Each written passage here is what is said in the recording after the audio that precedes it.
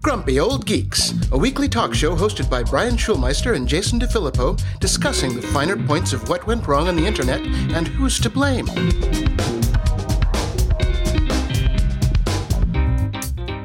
This episode of Grumpy Old Geeks is brought to you by FreshBooks. I've been using FreshBooks for years and love how easy it is to get all my monies. Go to freshbooks.com/grumpy, enter Grumpy Old Geeks in the How Did You Hear About Us section to get your first month of unrestricted use absolutely free with no credit card required. And now, the following content contains graphic, explicit, and vulgar language. And with that out of the way, welcome to Grumpy Old Geeks episode 177 for September 16th, 2016. I'm Jason DeFilippo, and I'm here with my co-host, Brian Schulmeister. How about a little follow-up? iOS 10 is here. It turned on Bluetooth. Now, I've forgotten. Is it the odds or the evens that turned it on? Because we didn't really follow on major updates. Yeah, I've got to go back through the show notes, which will never happen.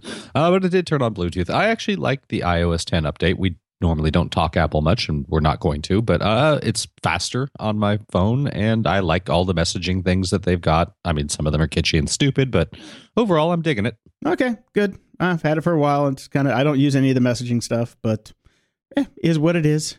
The final release has fixed a lot of the battery issues that I had. So I'm happy about that because it was ridiculous. It would go from 100% to like 20% in about 3 hours. Yeah, that's useless. Yeah, very, very useless. In other follow-up news, I started listening to Frank and Heidi and whoever the new guy is that is not new that came back on your recommendation. The show is now called Frosty, Heidi, and Frank. Frosty, Heidi, and Frank. Okay. Yes. FHF, the triplets. Yeah. So and the many other names they're known as. Here's the deal. Yes. They don't come on until 7:30 my time, right? Because I'm here in the lovely Chicagoland area. Yes. So I turned them on a little bit early. I through my Echo. Yes. I'm like, Alexa, play me some KLOS, and she does. Unfortunately, since I do get in early, I have to listen to the actual musical programming of that station. And there's fucking Journey, man. I've heard Journey like 3 mornings in a row, and there is no reason that anybody should hear Journey before. No, there's no reason that anybody should ever have to hear Journey. It's KLOS. It's the rock of Southern California, Jason. This is the crap they've always played. And so I don't listen to it live. I get the podcast, which has all the music and traffic cut out. See, I love hearing the traffic. The traffic is... to me, is the best part of the show. You know why? Because I don't have to sit in it. Right. Yeah, so I just listen to the post podcast, which has all that nastiness cut out, and I just enjoy the good bits. Okay. Yeah, it's morning zoo. That's it. I haven't found anything that really has made me go, oh, I got to listen to this. It's just nice to have some noise in the background. But that's the thing. That's how it started for me too. It was noise in the background while I was working from home, and eventually you end up getting sucked in. You start to give a shit about these people because they talk about their own lives and they're relatively funny, and it is what it is. It's great. It's why people listen to us in theory. Yeah, in theory. And it's funny. I found myself going down that rabbit hole with Howard Stern because I have Sirius in the car, and. Unfortunately, I've actually started to like listening to Howard Stern, which is very odd. Because when I first started listening, I'm like, this is shit. Why do people like this guy? And now I'm just like, oh, what's up with Robin today? Yeah, I think that's a big change that happened with the Stern show. Because when I got SiriusXM and I was in the car, I was occasionally listening, and I was like, hey, he's a really good interviewer. I like it when he and Robin are bantering back and forth. I could care a little bit less about the revolving cast and extended family they're always talking about, and then they would play the older shows, and I was like, who the hell ever listened to this old stuff? It's horrible. Yeah, it's pretty terrible. Yeah. But anyways, it passes the drive, and I think actually really close to my subscription running out, so I don't think I'll have it for that much longer, and I will not be re-upping with Sirius, that's for sure. My subscription on my older car has just run out, but I conveniently just got a new car, and I've got another year. Okay. So I've got a year on that car. Well, that's what happens, I guess, when you get a BMW. They give you a year with a BMW. When you get a lowly Ford, they only give you 6 months. Yeah, we get a year. Sorry. You privileged bastard. That's right. So I noticed something this week that has just driven me nuts. I'm going everywhere looking at articles on the web, which is what I do for this, this show. everywhere I go, there's these fucking cookie notifications. This site uses cookies. Press OK if you understand that. I'm like, cookies are a cornerstone of what a browser does, right? It's been there since 1995, I think is when cookies came out. Mm-hmm. Yeah. Yeah. Mm-hmm.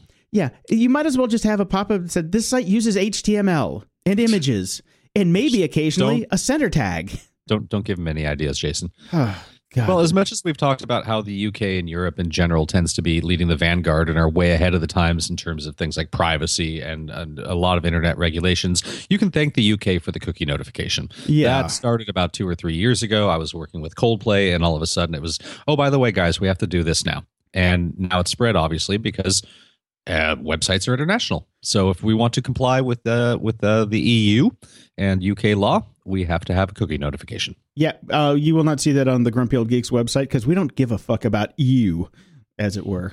Let's not broadcast that fact. Okay, so we're going to jump to the news real quick because we've got a guest coming up shortly, which will be very fun. It's a secret guest. You're going to have to keep listening because we're not going to tell you who it is. Drink. Quick, Brian, drink. In the news...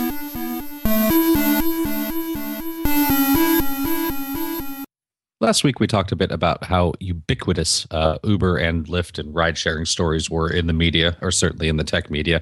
Good article in Recode this week about how most tech is made by tech companies for tech people, which I think you and I 100% agree with. Dude, you got to scratch your own itch. That's the whole point, man. If you're not solving your own problems, then you're not an app developer, and you're not going to get VC funding, and you're not going to cash out, and you're not going to be a unicorn.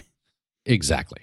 Everything that Jason just said. So this is a great article that is basically just reminding us of the fact that this entire world that we exist in when we do this podcast, and all of Silicon Valley and Silicon Beach now exist in, is basically a tiny portion of the actual real world. 80% of the adult working population in the U.S. doesn't even use a computer on a regular basis, if at all. A lot of people don't have email addresses still. And the only screen they ever look at is their mobile phone. But thank God that's why everybody just makes shitty apps that none of them will ever use because they don't care. So I'm gonna interject something here because Yes. your butt boy Ray Kurzweil was on an episode of Star Talk the other day, and he's like 65. He's my butt boy? He's your butt boy. You like him? Okay. Yes. I like many people. Does that mean I'm butt boy-orific? Yes, you are. You're butterific. All right. He busted out a fact which I call complete and utter bullshit on. Okay. He said 65% of the workforce is now knowledge workers. Nah, that's a load of crap. Yeah, I'm sorry, but no. I'm sorry. And it's less every day. That's what we're discovering. That's what we talk about constantly on this show. The fact that people that people that would have once been a knowledge worker are now driving an Uber. Yeah, and also the world needs ditch diggers and mall cops and retail assistants. You don't need a computer if you're selling mascara. That's kind of how it works. Which begs the question as to why, when you are selling mascara now, you have a computer instead of an old-fashioned till, and everything takes 5 times as long. Oh, well, you have to have your CRM and you have to have your POS, and then, POS, which is piece of shit. Yes, you have to have your acronyms that are easily hackable by the Romanian hackers. Yes, and totally. So it's a good article. It's just nice to be reminded of all that. And actually, it's really shitty to be reminded of all that. I like the fact that there's a whole world out there that doesn't give a crap about anything we talk about. Of course, it would be a more popular podcast. I was going to say, maybe we should have Ditch Diggers Monthly. Shooting us in our own foot, apparently. And speaking of shooting yourself in your own foot, all you Uber drivers that ran to that and figured out this is a great way to supplement your income / make it your full income, well, those days are over. No, they're not. Even Kalanick says, it's like, everybody calm down. We're 20 years away. But we know it's not 20 years. It's 10. It's not 20 years because they're rolling in the streets of Pittsburgh right now. Yeah, and actually, there are highly paid engineers in those cars in Pittsburgh. So it's good work for somebody if you can get it. That's true. That is very true. So speaking of Kalanick, I just want people may not be aware of what an Uber douche this guy is. Yes, he is an Uber douche. So let me just read this little quote that he came up with. I think this was maybe 2 years ago, something like that. It was 2014, yes. Okay, perfect. I nailed it. Okay, when those bad boys are made, look, the way to think about it, the magic of self-driving vehicles is that the reason Uber is expensive is because you're not just paying for the car, you're paying for the other dude in the car. said Kalanick in a moment of bare knuckles candor. Bare knuckles. And so when there's no other dude in the car, dude, where's my car? The cost of taking an Uber anywhere becomes cheaper than owning a vehicle. And of course, that means safer rides. That means more environmentally friendly. That means a lot of things. Look, this is the way the world is going, he said, answering how he might explain it to Uber drivers who he's about to fire. The world isn't always great. Honestly, there's really nothing that is... He's not wrong. He's not wrong. He's not wrong. Dude. It's coming, dude. Yeah. So there's a video in this article, and I have a few notes here on this video. So they just bought 100 Volvos, and that's what they're fitting these self-driving cars out to be, which is great because Volvos, as we know, are the safest cars on the road. That's why lesbians love them. Well, I know a lot of normal people. Well, I guess lesbians are normal, but I'm saying straight people with families. About to say, Jason. You know what I mean. Damn it. Breaking news. Jason says lesbians aren't normal. Well, I've dated a few who turned out to be lesbians. True, you have. Yes, you know who I'm talking about, and they were definitely not normal. All right, yes. Moving on here. So in the video that they play, it's a Ford, not a Volvo. And Pittsburgh has never, ever looked that nice. I'm sorry. I live there. Pittsburgh is a shithole. It's Maybe all the self-driving Ubers, when they're not ferrying people, become Roombas for cities. They're street cleaners. And speaking of Roombas, who's going to clean out the puke in the back seat when there's nobody there to figure out if the drunk that they just took home ralphed on the carpet? Right. You're going to have some internal automation, the internal Roombas, or are they going to make it like those self-cleaning toilets in San Francisco and Paris that when the doors close, they just hose the whole thing down? And who's going to refill your water? I'm sorry. Is there going to be a robot that's going to refill your water? I don't think they've thought of any of these things when they are moving into the self-driving car market. That's why Uber has slowly phased out the free waters, Jason. Well, it depends on the driver. Depends on if you're going Uber X or Uber Black. Right. So I've never been in an Uber Black that has not given me water and breath mints. Sometimes gum. And I don't chew gum because I have terrible teeth. But anyway. I did find an article, speaking of self-driving cars, where this company is using Grand Theft Auto as a way to train their cars, which is genius. Can't be good. No, well, it's great because that way they don't have to get out on the road to get actual, realistic data of what roads look like. Grand Theft Auto is very realistic. I don't know what city you're living in or what part of the city you're living in. I'm not talking about shanking whores. I'm talking about just the roads and the cars on the roads. Okay. It's how to identify objects on the road. Right. I think it's a pretty genius idea. Okay. So there. Mm-hmm. All right. So we don't talk about Apple much, but I think we kind of have to You already did. Kind of have to talk about the wireless headphones, do we not? This is their big thing. They are pushing us away. The one thing that everybody thought was going to happen has actually happened. There is no longer an old school standard headphone port, and they want us all to go wireless and wear these dangly 80s earrings things. Ear snot. Yeah. Air snot. That's what they should call it, air snot. There is an argument being made that this is actually a very cool thing, and Apple is actually leading us into wearable computers. Okay. So, yeah. Do tell. Well, they're not only just Bluetooth. It's an augmented sort of Bluetooth, which is smart, and it can tell where you're wearing them, what device they're near. It'll switch automatically, blah, blah, blah, blah, blah. That's great because Bluetooth is fucking terrible. Also, their big argument. Their Apple is actually making a move to basically replace/improve Bluetooth, so because it sucks by itself. And they're basically just saying that this is a computer in its own right that is in your ear that is leading towards the future of, say, having Siri right there, et cetera, taking care of a whole bunch of stuff. It is not just a speaker and a microphone. It is a whole bunch of sensors. It's a whole bunch of blah, blah, blah, saying Apple is really cool for doing this. Blah, blah, blah. That's my. I want Johnny Ive on the next. We put in a bunch of blah, blah, blah. Blah, blah, blah. So they might as well. But anyways, that's the argument behind these things. I just think the design is crap. The design is crap. Absolutely. Like I said, ear snot. I'm probably going to pick up a pair just to try them because we have to. And I need tax write-offs because God forbid. It's coming. Yeah. We gotta spend a little money here to save a little money. Yes, by the way, speaking of that, I did forget to put this in the show notes, but a company, I can't remember which one, has already marketed and is selling the adapter that basically puts a string on your two wireless headphones. So So of course. Yeah. No, I mean, I've got a wrapper for my my Apple Pencil, Pencil. I said Apple Pencil, which keeps the cap on because they also did a really shit job with design on the Apple Pencil with the little cap on the end.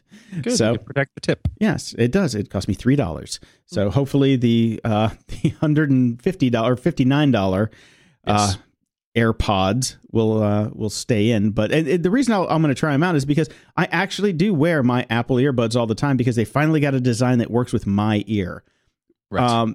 It probably works with from my scientific studies of friends who have Apple earpods, the normal ones. About 20% can wear them. The rest they fall out. Yeah, that's the problem with them is that their size is not really. That's why when you get like our Sennheisers that we love, which we won't be able to use anymore without a fucking adapter, come with 5 or 6 different cup sizes. Yeah, my your ears are like your ears are like boobs. Mine are snug in the right ear, fall out of the left ear. Yeah, so every single time. So and that's yeah. Like I said, your ears are like boobs. You have to have multiple sizes because it's not a fit for everyone. Okay. Moving on. Conan O'Brien took Apple's own classic iPod commercial, reshot it, and had the earphones flying out of their ears every time they danced. It was pretty funny. It is pretty funny. I like I'm not gonna ruin it, but the payoff at the end is I thought well worth it. I thought so as well. So it's worth watching, people. And speaking of the knowledge workers that went to Uber and have now been fired, if J.K. Scheinberg, who used to work over at Apple, happens to be one of them, and after getting fired at Uber, he didn't actually work for Uber. People, I'm doing a story here. He decided he'd go work at the Genius Bar because that's better than greeting people at Walmart. Well, unfortunately, that's not going to happen. So he is an Apple engineer who got macOS running on Intel processors in the first place. He retired in 2008, and at 54, he figured he'd be a great fit for a position at an Apple Genius Bar. Unfortunately, they wouldn't hire him because he was too old. Well, see, this is the misleading part of the article, the original article. Yes. It said that they didn't call him back, but there was an update on September 11th. They did write him back and say they would like a second interview. So the story is ongoing. So he didn't not get the job. Right. Now, did they write him back and say they'd like a second interview because he had taken to online areas and posted stuff, and then they found that out and went, maybe we should write this guy back? Well, here's the thing. Let's look at the original date. It's very easy to find. Well, I'm lazy. I know you are. That's why I went to the original article. They probably wrote him back because of the article because that was on September 4th. And he got a call back on September 11th. There you go. So the lesson of this is take to Medium and bitch about everything that happens to you, and maybe somebody will do something about it. Well, he didn't go to Medium. He went to the New York Times. So that's even better. Yes. You could do that if you're an esteemed engineer from Apple. You can because, you have to get behind the paywall as it is. Yes. There's another article on the same topic in Bloomberg about being over 40 in Silicon Valley is pretty tough. It sucks. It's a pain in the ass, which is why I'm not there anymore and why I do this silly thing that we do for a living. So we're doing this for a living? Well, I am. You're not. You got a baby. Yeah, that's right. Definitely check out the article if you want some more interesting news on it, because a lot of people are banding together and filing class action lawsuits against these companies for their age discrimination. Yeah. Mm-hmm. And when you really think about it, it is obviously age discrimination. When you look at one of the HP employees who had the highest rank that you can get for employee satisfaction, which only 250 people out of their 10,000 plus employees have ever gotten, and he was laid off. Right. Yeah, that's how it goes. So okay, good times. Mm-hmm. So you mentioned my butt boy earlier. Yep. He was a huge fan of the idea of the singularity. He coined the term. Yes, the Singularity New Zealand Summit took place in November. We've talked a bit about the shark fin curve before, which is what happens with apps, or at least used to, when people would actually download them. Now nobody bothers anymore. But now it's the poke fin. Yes, the poke fin. Pika fin. Pika fin. And now we have an elephant chart. Okay. Describe and chart explain. Basically shows, it's quite a long article and worth reading if you want to be terrified. This is a chart that is showing basic income and growth incidence. whatever that may be, and global income distribution, and basically how the rich are getting richer, the poor are getting squeezed, and we're all effed. Okay. Yeah, good times. So the global 1% are going to continue to do really, really well. They're showing how technologies will, like your, automatic Ubers and all that sort of stuff, are going to knock out people in the middle of the curve even lower, and basically the lowest of the low are 100% screwed moving forward. So good times. Well, here's the deal. Everybody just moves into torch and pitchfork makers. So when we storm the castle, we'll be able to. I think there will be an uptick in that. Yes, there you go. Now, in stupid technology news, Instagram is now letting... Isn't that the basic premise of our show? Pretty much, yeah. Instagram is now letting you filter words from comments. Okay. This is an interesting approach. I think you got to do something now, because trolling is, well, the internet, and it's kind of taken over. But you can now put in filters on your Instagrams. This was available for celebrities for quite some time. Like Chrissy Teigen has had it for a while, where she, excuse the language here, people, but we're just making the point. She put in and blocked the words Trump, cleanse, slut, colon, whore, and cunt. All of which are I call synonyms. Yeah, they are synonyms. Yes. Well done there. Yeah, thank you very much. So this is Instagram's first take at basically trying to make people play nice on the internet.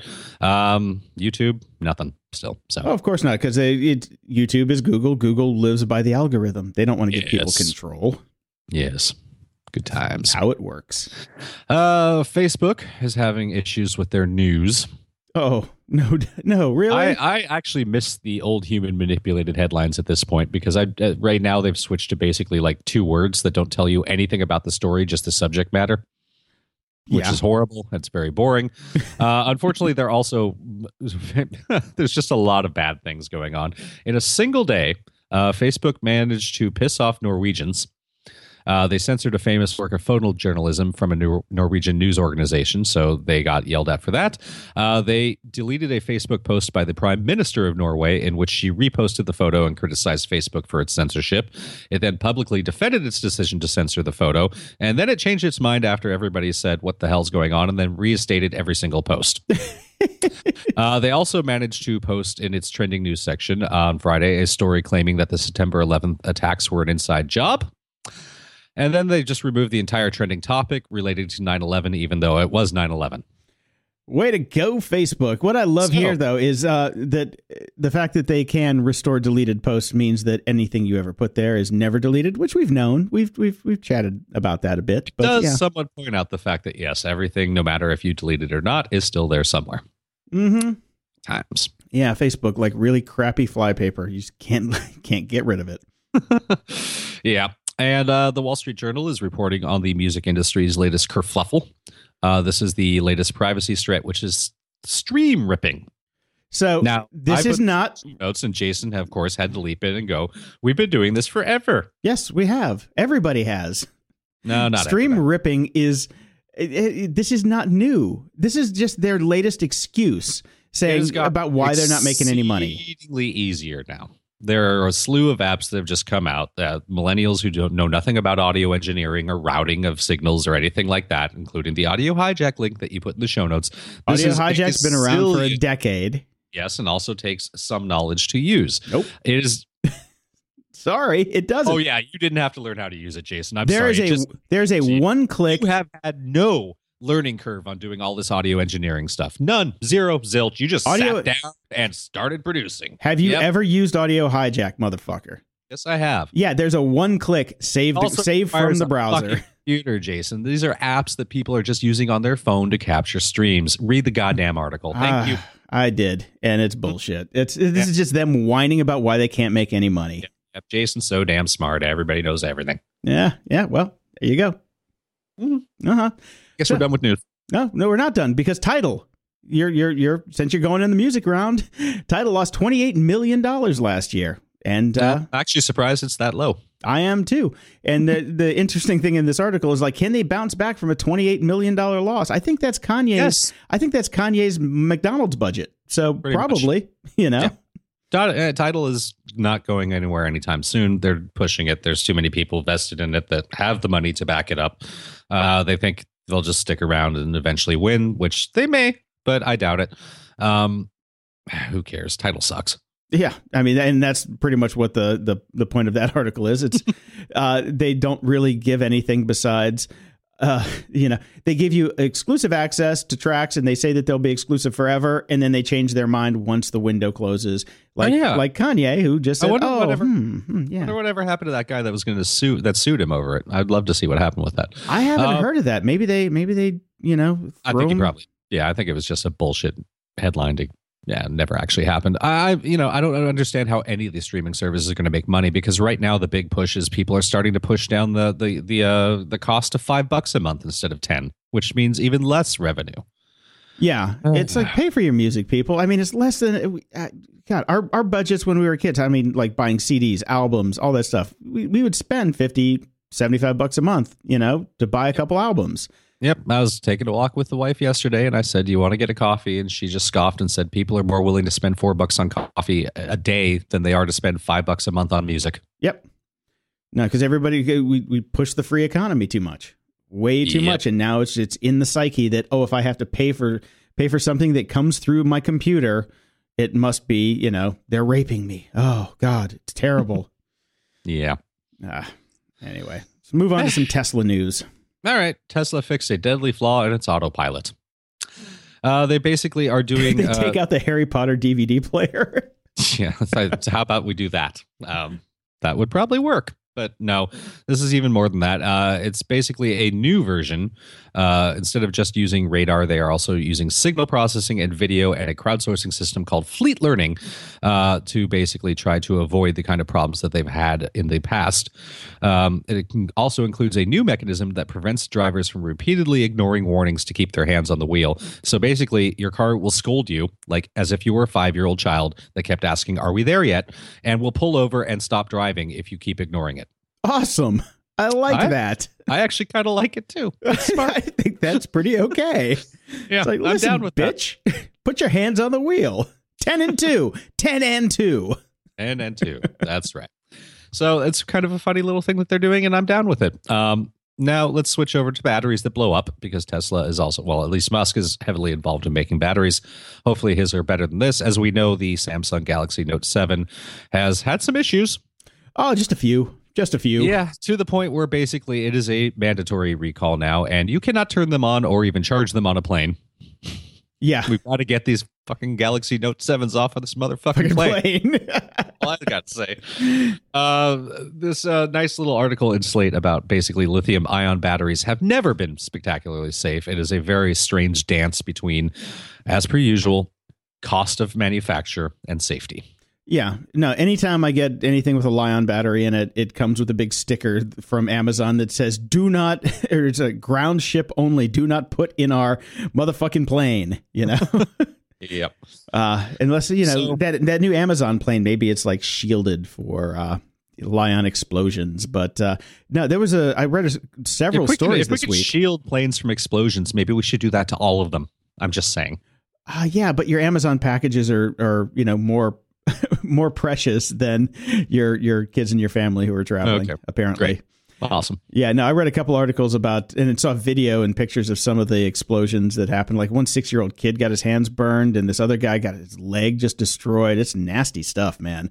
Those things, these batteries aren't safe. No, this is some nasty, nasty stuff. The other thing, I mean, if you get really deep into this article, it's not just the manufacturing, basically steps that people are taking to save costs that make it dangerous. Even a perfectly manufactured battery requires user steps to keep it safe. And obviously none of us are ever going to do that. So yeah, of course not. Yeah. So we're basically all just going to blow up and die anyways. All right. End of show. Yeah. Woo-hoo. Here comes the apocalypse. Or at least the Eagles. The Eagles are back. Yes. The Dutch police are, You loved this story the first time around. I hated the fact that they were using eagles to go up against these whirling blades of death in the air. I thought it was completely irresponsible, and everybody got behind me, but apparently that didn't matter because they said the eagles have never been hurt. I'm like, okay, well, until an eagle is hurt, you're going to keep doing it, and then once that one eagle is hurt, then how many others are going to happen? It's just, it's a law of big numbers. You have to get get a bunch of eagles taking down drones. But yeah, it's what we do. Nobody's hurt yet. We keep doing it. Yep. Yeah. The Eagle's battery hasn't exploded yet. But in happier news, CERN has released 300 terabytes of data from the Large Hadron Collider. This is pretty cool stuff. Yeah. And they give you the data and the tools for analyzing it, but you probably want to know a little bit about particle physics first. But it's pretty cool that they're giving away some data. I'm surprised they aren't just doing like the outsourcing thing that like SETI did, where, throw this on your computer, we'll manage the searching through it. But, we'll just use your processing power. I think what it comes down to is the brains on this one. You have to know what you're looking at, Well, thank God we're sending it out to amateurs. That's the way it, yeah. Uber for, what would it be? Yes, crowdfunding our science. Oh, God. That's what we need. Uber for dark matter. And we'll be right back. But now, a word from our sponsors. This episode of Grumpy Old Geeks is sponsored by FreshBooks. As you know, Brian and I both run small businesses. Invoicing and collecting payments has always been one of the most painful things we have to deal with. FreshBooks has created an extremely intuitive tool that makes creating and sending invoices very simple and only takes about 30 seconds from start to end. You get to bill them for that 30 seconds. And FreshBooks customizes all of our invoices with our own logo and color schemes, which is awesome because it makes us look slightly professional. When I log in, I can see just at a glance how much I'm owed for all my hard work, which they haven't paid me for yet. Also, your clients can pay you online, which can seriously improve how quickly you get paid. I cannot stress this enough. I prefer the PayPal Business Payments option, which, unlike regular PayPal, it only costs 50 cents. That's 50 cents, people, to get paid. FreshBooks can even show you whether or not a client has even bothered to look at the invoice you've sent, making that I never got the email call a little less stressful, because you can point it out. And if you can't get them on the phone, FreshBooks can send late payment reminders to your clients auto-magically, which is great because I have to do that every month. It means you're not chasing down clients for late payments. Let FreshBooks do that for you. And one of my favorite features is the automatic invoicing. If you're on retainer, which, a lot of us are, you don't have to send that client an email every month. FreshBooks will do that for you without you even lifting a finger. The most important thing for everyone listening, and hey, that's you, getting started on FreshBooks is super simple, even if you're not a numbers person, actually, especially if you're not a numbers person. FreshBooks is offering a month of unrestricted use to all of our listeners, totally free right now, and you don't even need a credit card for the trial.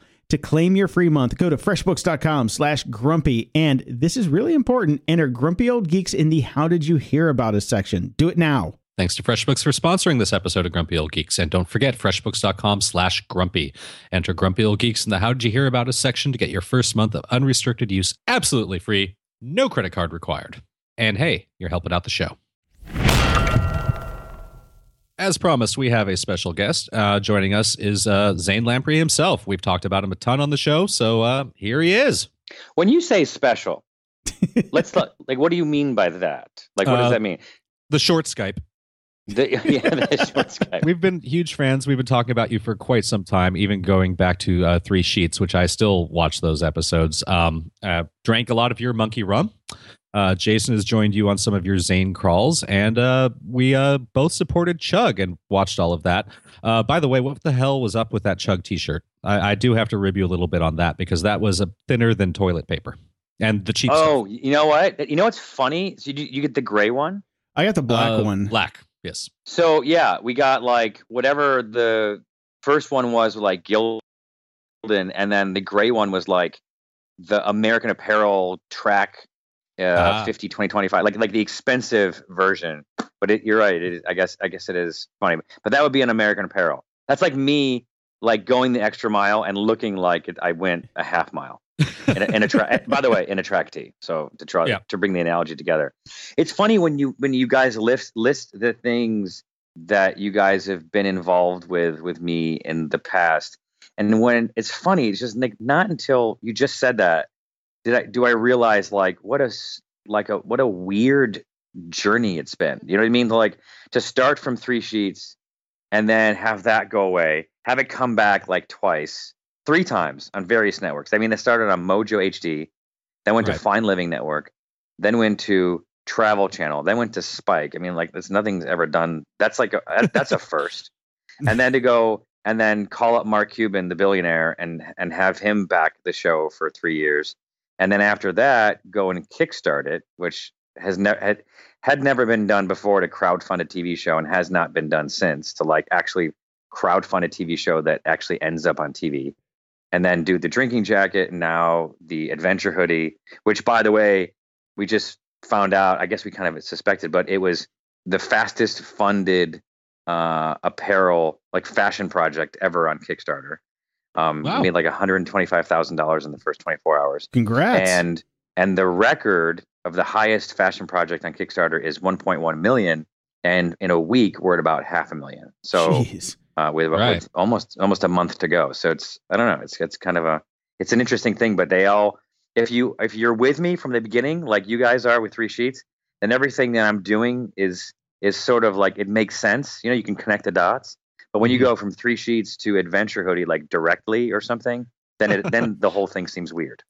It is, because I mean, I do remember when you were doing hoodies for 3 Sheets. I got one of the original Pleplius hoodies, right. And that was one of the best made pieces of clothing I've ever had. It lasts. Awesome. See, it probably you shot yourself in the foot with that, because that thing lasted forever. And that's the one that says Pleplius with the big chunky letters, right? It's the black one with the patch on it. Yeah, way back when. Yeah. And that thing, honestly, it would not die. I think it probably got stolen at some point at a bar, which would be ironic. But no, it would be fitting. Actually. So, and then you moved into the drinking jacket after that, which was, for me, it seemed like a normal progression, because it was and I'll tell you what the real progression was. So it went from that hoodie that you said, so I was on 3 Sheets. And when I was doing 3 Sheets, I was making about $2,500 an episode. When you shoot at 8 episodes a year, that's not even enough for rent at the time, You're in podcast territory there for $2,500. Yeah, exactly. You're right. And trust me, I had a podcast for 2 years. I understand the reference. Mm-hmm. Shave Club. Oh yeah. I got a check for 17 cents. I love it. Let's keep doing this. So then I was like, wait. I mean, I have this exposure. I'm not getting paid. Let me clear with the network to start wearing T-shirts. I started wearing T-shirts. I started selling T-shirts. Started selling a lot of T-shirts. So then that transitioned into the hoodie. And then when I made that custom hoodie, I was like, you know what? I like it, but I want it to be more custom. Like, what can I do? Bottle opener, zipper. So then I came out with the Drink Master, which was like bottle opener, zipper, koozie pocket, right? And then I was like, how can I just go out of the box with this thing? And by the way, I was just going to put them in my store because I have an online store. And so I was just going to put them in the store, but I wanted to order a bunch, and it's like, if you're paying whatever, $40 a pop back at the time or whatever it is per hoodie with all these sort of innovations on them, or 35, whatever it is, and you want 2,000 of them, then you're like, oh, you got to come up with $70,000 out of pocket. And again, back then, not happening. So then I was like, all right, I guess I'm going to kickstart it. Well, this is after I kickstarted Chug. So now this is sort of the progression of the hoodie. Then we came out with the drinking jacket, which did great, the 4th largest fashion project on Kickstarter ever.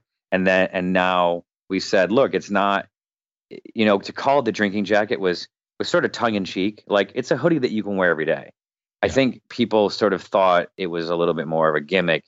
And so it's something you needed to wear while you were drinking. And we're like, no, that's not the case. So then we took everyone's input, rebuilt the thing from the ground up, literally construction wise, sizing, everything, just to make, improvements and stuff. And now we have the adventure hoodie with 9 pockets and all kinds of stuff. But it's supposed to look like a normal hoodie and feel like a normal hoodie, but do things that other hoodies can't do. So I was one of the original backers for the drinking jacket, and it does work as a normal hoodie. I wear it all the time. It also indestructible. That's the great thing about it. Good. I'm glad that you said that. I'm glad you're like, no, the first one was great. The drinking jacket, it's a tank top now because the arms fell off. But no, that's good. Saying, yeah. I mean, look, you should probably build in some obsolescence here. You'd make more sales. If I knew what obsolescence mean, now I got to go look it up. Hold on. Jeez, this happens all the time. But it's like if unlike other campaigns, which might be like for the such and such. Well, I mean, not a lot of people know about the travel jacket that would kind of turned into an issue, because at the end of the day, and this isn't me talking because I haven't seen one, but there was a lot of talk about the quality just not being what it was led to be. And so, you don't know those. I mean, they have a company name, but you don't know who those people are. If you backed it and it wasn't good, you could probably research and find out who these people are. With me, I put my name out there. And as someone who's, I won't use the C word, like, celebrity, but like I am in the public eye. And if I were to do something like that, like build something that was less than I promised, then I would have to deal with that, and that would hurt my image. And that's just not who I am as a person. So like with Chug, if you remember when I did the project, I promised people, if you back it, I will give you 6 half-hour episodes. And then when I actually made it, I said, you know what? I like to under-promise and over-deliver. And so I ended up delivering 6 one-hour episodes, which right. took considerably longer and more money, and I actually ended up losing money with that. But at the end of the day, I felt good about the product that I delivered, which is that's just, I guess that's me as a person, basically. And it's not the Kickstarter way. I have to say, you've got a really good track record with Kickstarter. We've had a segment on our podcast for a long time called Kickstarter and the Balls, which is all about Kickstarter fails, which is 99% of them. So you've actually done very, very well with it, and probably entirely because of that reason. You are under promising and over delivering, which no one does on Kickstarter. And it's like I have other things I do. Like a lot of people on Kickstarter are, they might be a name, like the coolest cooler guy or whatever, and that's like he put his name behind it. But at the end of the day, it's not like if he did bad or whatever, it would hurt him in another industry. You know what I mean? Right. Like if I were to do the bad hoodie, it wouldn't just hurt me in the hoodie industry. It would hurt me in all of my industries, because it's like, hey, this guy, charged us $80 for a hoodie, and it came to me and it's like crap. It's made of cardboard or whatever. It's like, no, I want you to get it and actually go, wow, this is even cooler and better than I thought it was going to be. And I'd like to think that that's what people are going to get. So one of the things I want to ask you about is when the drinking jacket came out, it was late, as every Kickstarter. Chug was late. The drinking jacket was late. They're all late. Yeah. Every Kickstarter fucking campaign is late. Well, there's a number, by the way. So it's 97% is that number. No, nice. Okay. And I think that so 3% are on time. So, there's another number, and I'm not sure what it is, of Kickstarter projects that are funded that actually don't ever get fulfilled. That would be the Belize number, where everybody takes the money and moves to Belize. Yeah, exactly. Belize is rocking with people with great crowdfunding ideas. But the issue there is really, I think people don't understand what they're getting into when they do a Kickstarter. Like they don't really understand everything that's involved. And when I did Chug, which for people who don't know, it was an international drinking show, like Three Sheets, like the other shows that I'd done. The networks weren't biting, so I said, "Hey, the fans were asking for it." So I said, "Okay, great, let's make it, and let's just do it ourselves." And the issue I made there, I think the biggest issue I made there was, well, two. One is I expected when I sent the surveys out to people, like, "Hey, give me your size for your T-shirt, give me this, and this," that I would like get those in 24 hours. Everyone would just like return those, and it was like I'm not kidding. That was in 2013, and I got a survey filled out yesterday. Now it's because I'm now back doing something, and I'm back like whatever. But like I also got one last month before the Adventure hoodie launched. Like someone's like, "Hey, here's my T-shirt size." I'm like, I don't even have that screen anymore. Like I couldn't make it a T-shirt. I did send the guy a DVD, signed it, but said, I don't have the T's. But like, I think the first thing is the surveys. The second thing is I was like, I knew it was about the upsell. So it's like, hey, there's T-shirt 1. Then there's the American Apparel T-shirt, which is paper thin. And then there's but super soft and expensive. And then there's like, the sweatshirt, and then there's the poster, and then there's the medallion, and then there's like the hat. And then there's all these different levels. I don't know if I did a hat, but like all these different levels of things. And each thing like, oh, now I got to go out and buy poster tubes. Oh, wow. Now I have to go out and buy like this. And like the shipping of that and the fulfillment of that, like I raised $591,000 on that to make a TV show. My shipping costs, just shipping, not like, the people to do it. My shipping costs were $65,000. Yeah. That's a mistake. I underestimated that stuff. So here I am going to make a show, and I'm like stopped down for like 3 months while I fulfill the t-shirts and all that kind of stuff. So for anyone who's going to do that kind of project, I encourage people to not do, like, if you're making a TV show, make a TV show. You want to make a t-shirt, fine. Like, leave it at that. You want to make that's it, whatever. that's what I was curious about that. Do you think that people should just stop doing these bonuses with their project and just stick to the damn project? You should, if one is an intangible and one is tangible, right? Like, if you have a hard good, if you have a digital good and then you have a hard good, that that's gonna really complicate it, because for digital, if you're gonna make the show and send it, boom, press a button. You can maybe work in your cost to like $2 for like the person who needs to send that email and their time. Like, you have to work in all those sort of costs at the end of the day. Like, you can't go, oh, $10 and then we put $10 in our pocket. No, you're going to put $8 in your pocket, or $8 to make the project, or whatever it is. Like, you're going to, if you make $100,000 and you think you have $100,000 to make your project, you're going to be wrong. You got to just back all those costs and you're going to lose money. But like, and if you're going to do something digital like that, and then you're going to do a t-shirt, well, it's great if you're digital and you're like a filmmaker or TV or whatever, and you are in that line of work and you understand that. But if you're not in the t-shirt business, there's a lot that has to do with it. It's like, it's ordering the t-shirt, getting it made, making sure it looks good and it fits good and everything you like about it. Then there's like the shipping costs, the packaging. Who's going to do that packaging if you end up with a lot of them? And so those are the things that I learned in this process, which I then took to the drinking jacket.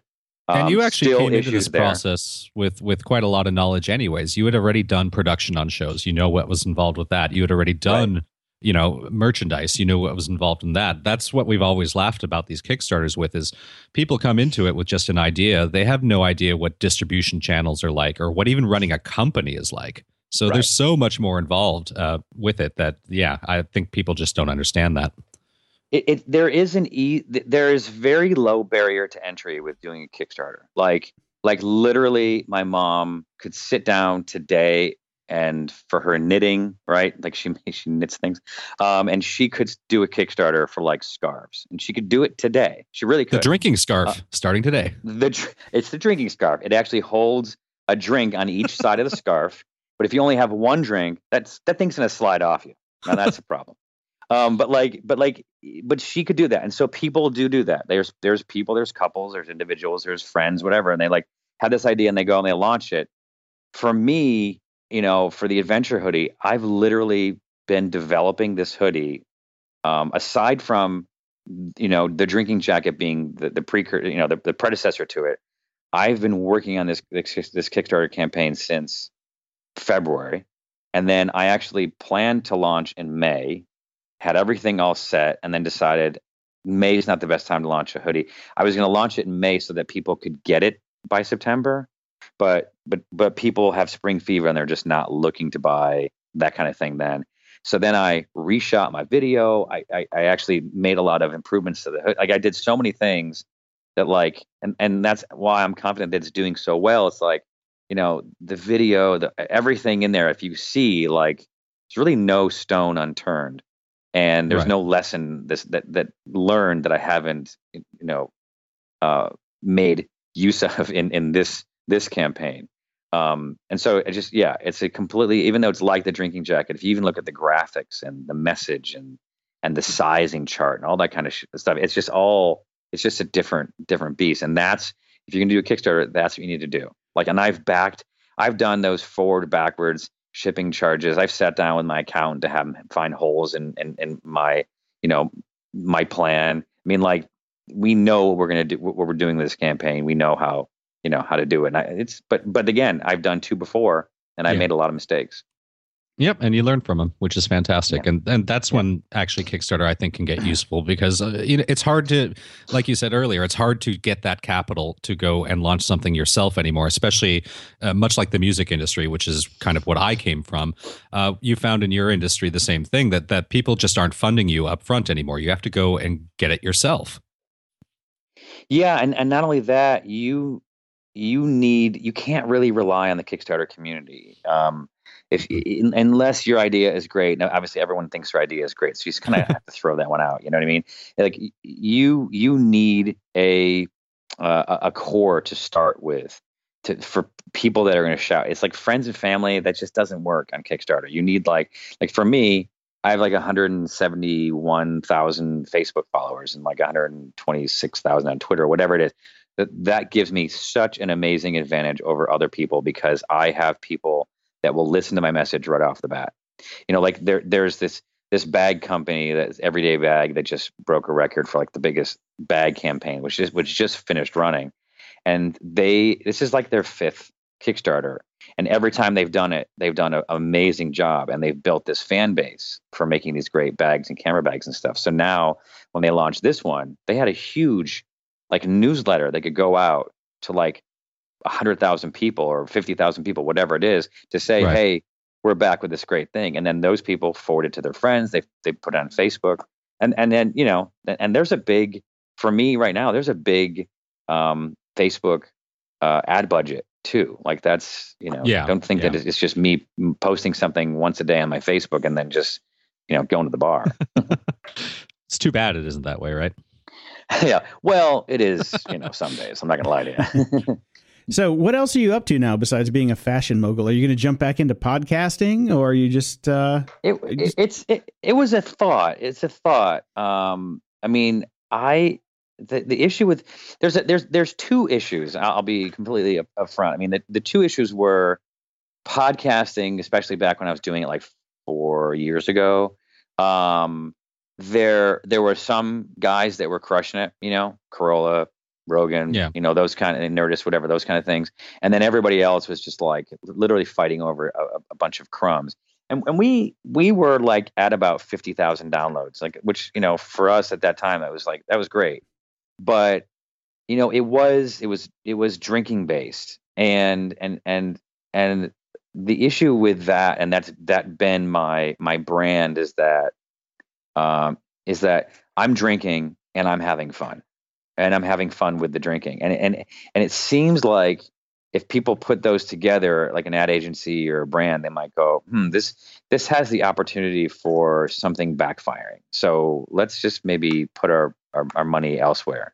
So we didn't, just because we had, you know, we were Drinking Made Easy. That was the brand. I mean, like, you know, and then the show was Zane Lamprey, but we still had a lot of drinking guests, and we would often sit and have a beer and stuff like that, and, you know, or 2, like that's really the extent of where it went. But or of course Monkey Rum, but like it was an uphill battle with sponsors, and I was like, you know, my time is just more valuable than what I could get out of the podcast. And then I started to do some like YouTube drinking things, like, Drinking Made Easy, like show you how to make these certain cocktails. And I was just like, at the end of the day, that's good, and that is my brand. And like I certainly enjoy having drinks with friends and talking about drinks, but like at the end of the day, my passions are sort of elsewhere, you know, like I really do, like, I love Monkey Rum, and that's a different thing because that's something that I've created.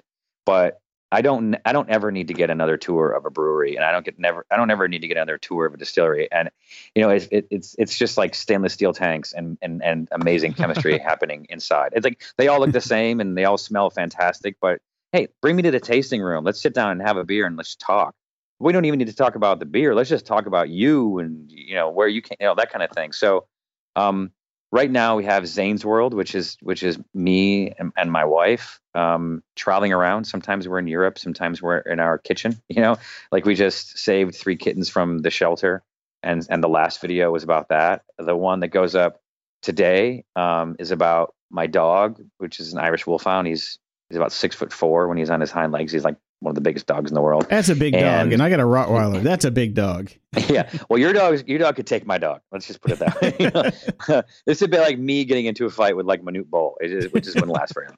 I just run around and take him out by his legs. But on today's episode, we go and have a play date with a mini horse, and by the way, and a camel and a zebra.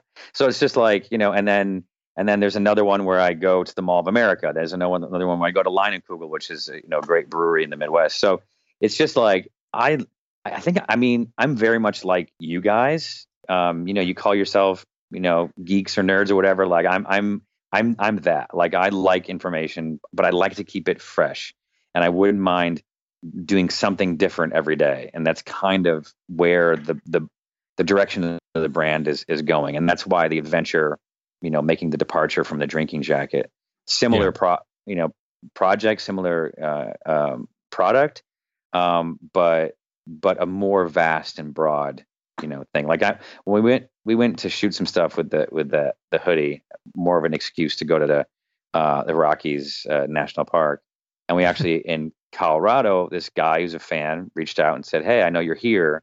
I run a weed dispensary and farm, I guess you'd call it, like a greenhouse, whatever, a grow house. If you want to come." So we made an episode out of that. Like I'd never seen that before. It was pretty amazing. So yeah, that's kind of the direction. It's a little disparate, but it's more. I think at the end of the day, it's more like the most interesting stuff. That's what I'm going to bring you: mini horse and a big dog and a camel and a zebra. Come on. That's awesome. It's been a lot of fun following you, and I think it's great that you're actually just kind of running with it and just doing the things that interest you. It's fantastic. So congratulations on that. And the hoodie is fantastic. Jason brought it up to me last week. I've been looking at it. I'm definitely going to get one. And anybody out there that wants to get one, go to zanelamprey.com. Take you right there. Yeah, or just go to Kickstarter and just type in like hoodie. It'll come up. And then Awesome. Check out some of the other cool products, projects on Kickstarter. There's always really fun stuff, and it's a rabbit hole. You start messing around, looking at things, and you just can't help but click on things. And with the adventure hoodie, it's like it's doing well. Like we won't. I don't have to hide that. It's doing extremely well, and it's kind of fun to just sit there and watch that number. Yeah, probably more fun for me than other people, but it's still fun to watch. It's definitely probably more fun than you for you, but yeah, you're kicking it out of the park with this one. It's doing fantastic. So everybody go check it out. It was fantastic talking to you, man. Thanks, guys. I really appreciate it. Thank you. Have a good day. Security? Ha! We are back again with our good friend from the Cyberwire, Dave Bittner. Hello.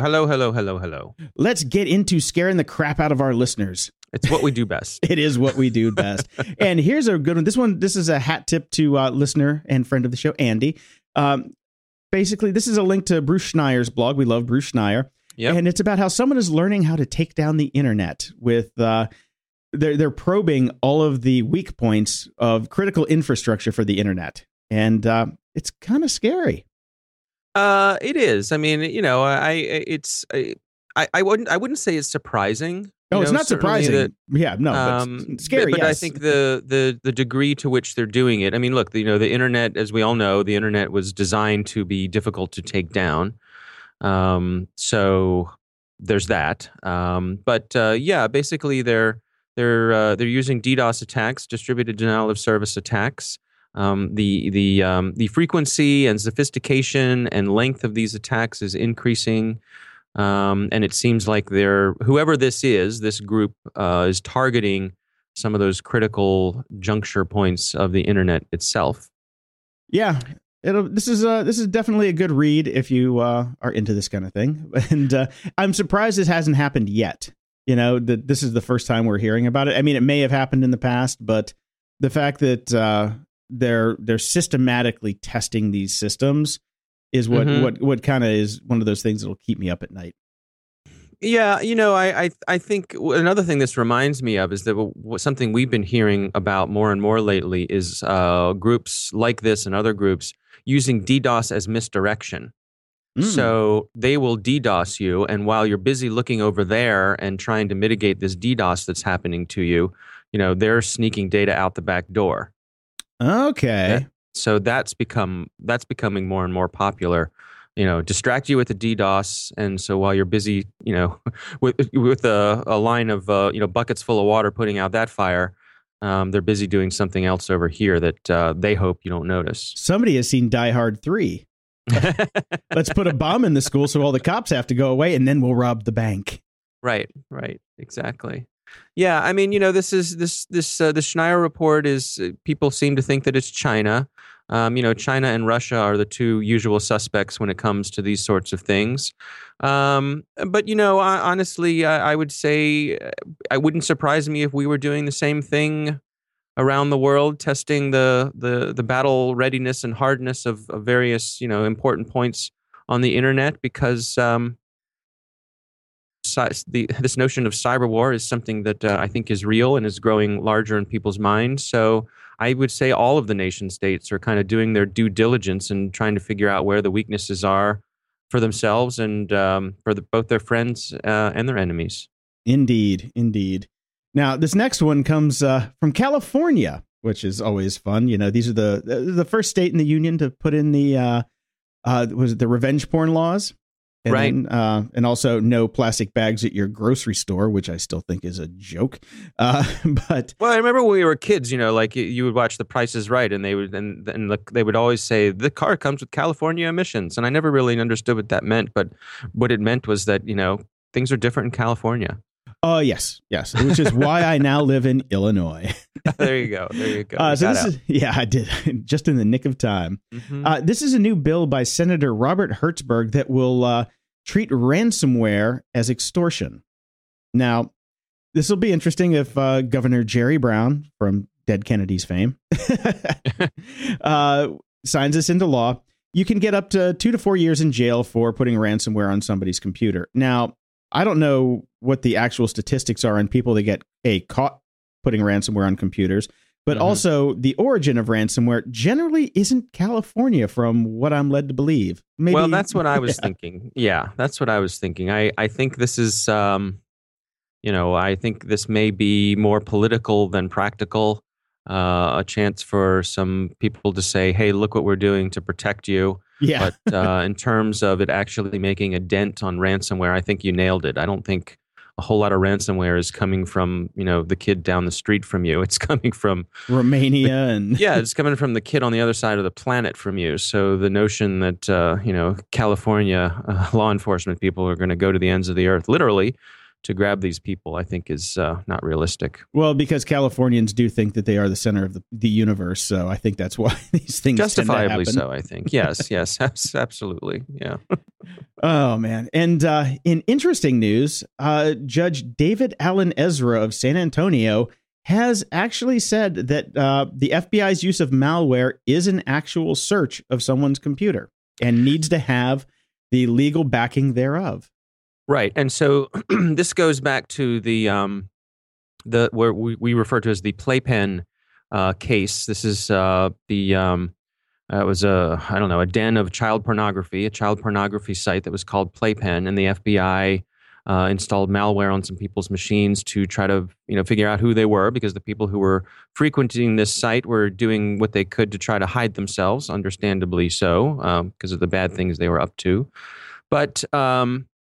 What this comes down to is that a warrant had been served or granted to put this malware on a bunch of different machines, but it was sort of a general warrant that said, go put this on a bunch of machines, but it didn't really say what machines, where they were, how many. So it was very loosey-goosey when it came to that sort of thing. Lacked specificity.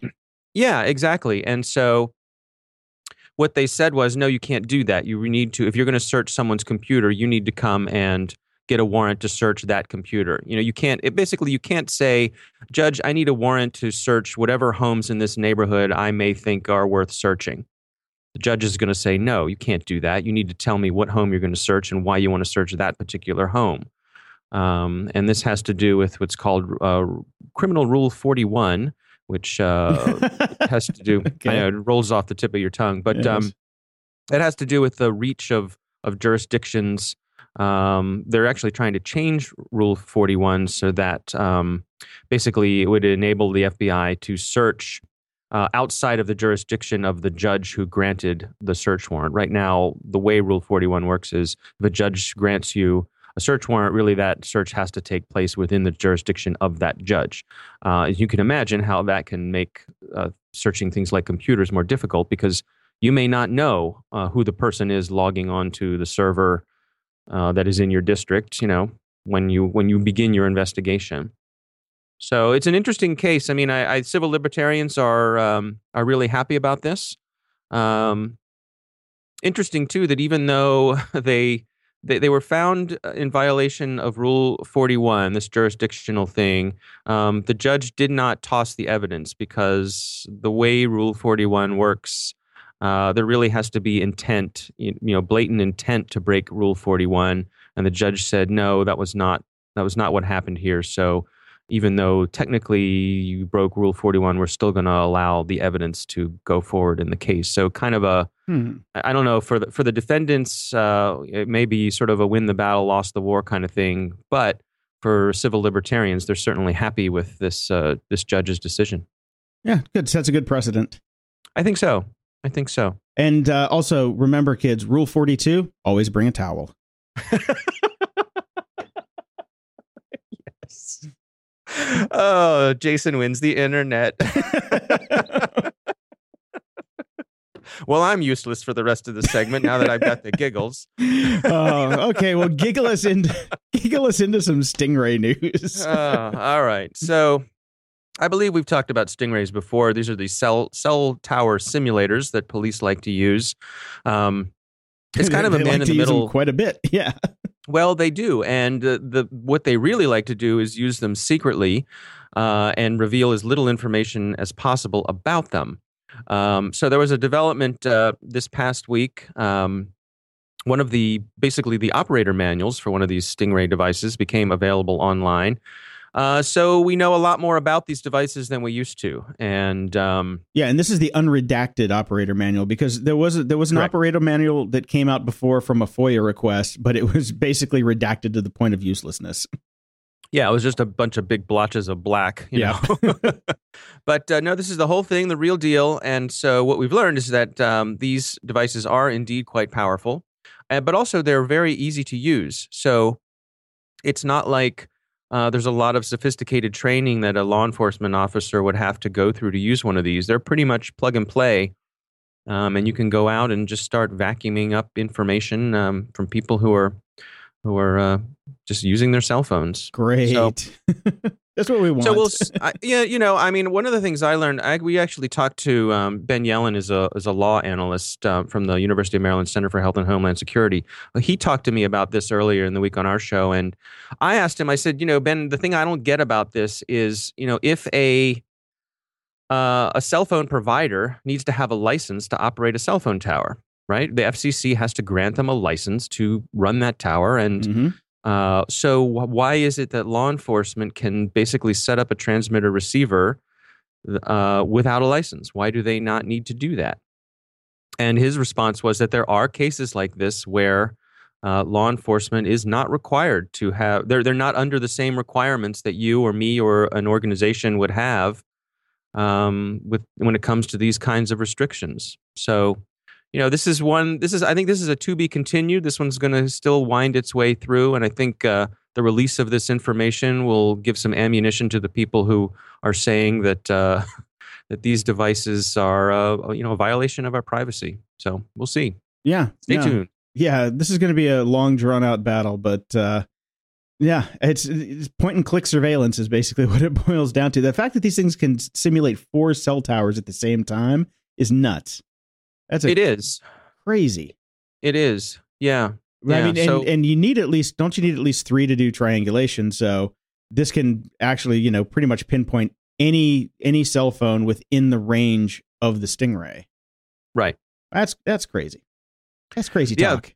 Yeah, they're really powerful. So, I think it's sort of a chilling revelation of just how powerful these things are, and it points to why I think, in my opinion, it points to why law enforcement and the manufacturers of these were were being so cagey about them, then didn't want people to know what they were really capable of. Yeah, definitely.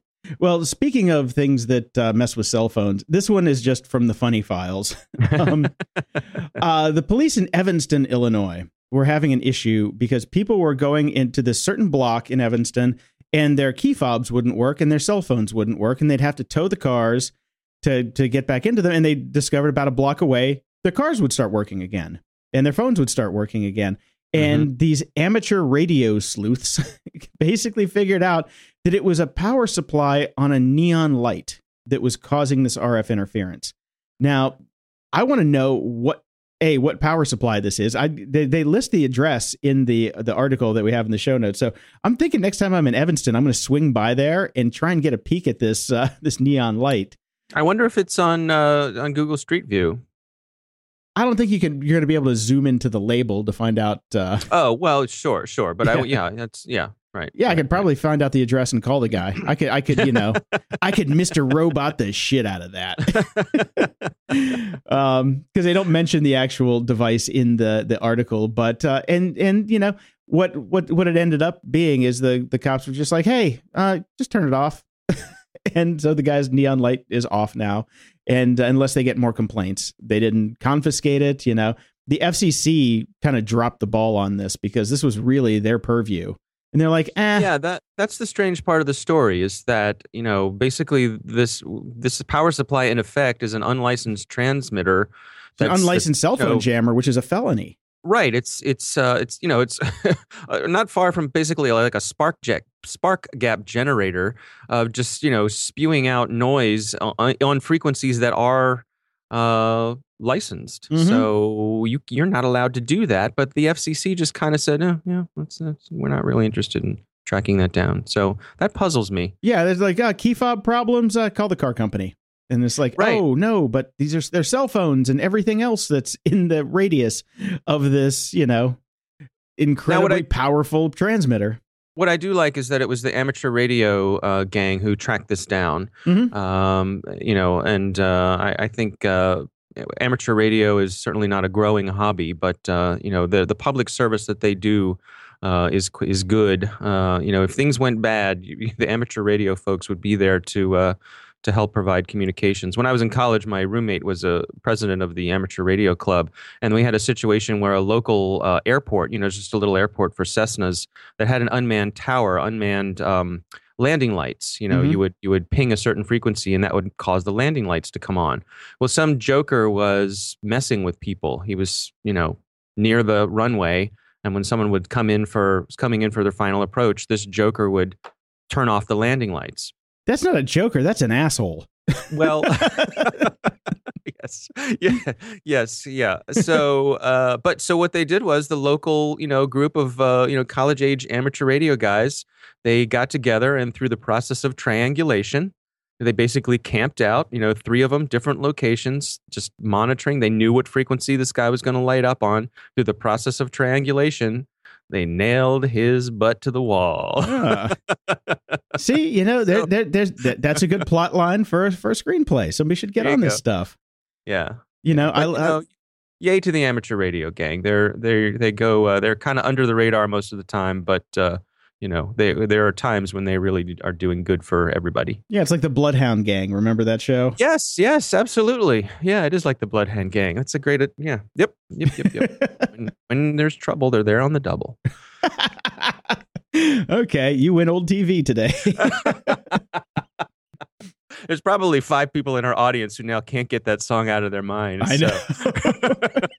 So you're welcome. I'm going to have to YouTube the hell out of that today. Yeah. Whenever there's trouble, without double, we're the Bloodhound Gang. All right, moving on. So this is an interesting story. Someone has come up with a USB killer device. I want this so bad right now. Remember, Jason, use your powers for good, not evil. Oh yeah, no. I think taking out some TVs at the sports bar that have USB. I think, you know, I could use a TV be gone and be, you know, nice about it, but this seems like a better solution. I was going to say a gooder solution. This seems like a better solution. A more gooder solution, absolutely. So what this little USB device does is you plug it in, and it just bides its time, slowly building up charge by drawing, the 5 volts from the USB power line. And I'm guessing, there's a capacitor in there that's just charging up. Yeah, it's got to be just a capacitor and a microcontroller. Yeah, exactly. But then when it gets enough juice, it just starts pounding the port with 240 volts. So, booyah. it just fries the port and whatever else it can get to that's in line with the port. The report said that basically, I think the only thing that they didn't kill was a MacBook Pro that had. It optically isolates the data lines on the USB ports. So I guess that's, another reason to go Mac. They cost a little more. Well, yeah, I mean, it's an interesting thing that, I guess part of the extra expense is that Apple sweats that kind of a detail. But anyway, fun little gadget. Fool your friends, right? Fry their USB ports. I'm thinking now, so you take one of these and you couple it with like a Pony Express. Plug it into the back of a your Target PC. You exfil all the data, and then you turn on this device. So then it kills the computer, and then it turns on itself, and then fries the device. So it's like a suicide hacker device that'll basically exfil all the data and then kill itself on its way out the door. It really does seem like a device from a movie. Yeah, it does. I mean, it's just one of those unlikely devices from a movie that actually causes smoke to come out of something. And you know how I love my movie analogies, so. Yes. Well, finally, this week, interesting story. General Motors had to recall, just a couple of million cars after they found a critical bug in some software. Before we get into the bug, yeah, cars come with USB ports now. I'm not going to tying it all together. I am not going to try this on my car, but if someone out there has a car that they're going to donate to charity, maybe try this on it and report back to us to see if it works. Well, but the real thing to do would be to drive that car to Evanston, Illinois. Right? Try it out there, and then you really see just the worst case scenario. Yep. So General Motors had to recall about 4 million cars because they found a bug, and there actually has been at least one death that's been linked to this. So it's serious business. Basically, what happens is there's a set of circumstances where the car goes into some of the safety devices on the car, for the front airbags and the seatbelt pretensioners, go into a diagnostic mode, and which means that they won't go off if the vehicle gets in a crash. Kind of defeating the point of having safety devices. Right. So obviously that's bad. So this is a software bug, and General Motors is recalling the vehicles. What I find interesting about this story is that there's a little bit of debate over, there are people who are saying, shame on GM for not enabling these vehicles to be updated over the air. But there, on the other side, people are saying, thank God GM doesn't allow these cars to be updated over the air. Right? And there's two sides to that story. I mean, on the one hand, making sure that your software updates are being done, at a GM dealer or a certified dealer or something like that, someone who knows what they're doing is probably a good thing. But the flip side is, how convenient would it be for both GM and for the users to be able to say, hey, next time you get in the car, something comes up on your little GPS screen that says, hey, we're pushing a software update to you. Yep. Of course, there are security issues with that. Look, I get in my Ford, in about 2 or 3 times a month, I'm driving and my radio cuts out and it says Sirius is doing an update. So if they can update the radio station, they should be able to update the firmware without a major problem. Well, so. This is how Tesla does it, isn't it? I believe Tesla pushes updates over the air, pretty routinely. So, yep. And we all know Teslas never crash into anybody. So, well, to their credit, Harry Potter was to blame for the one fatality.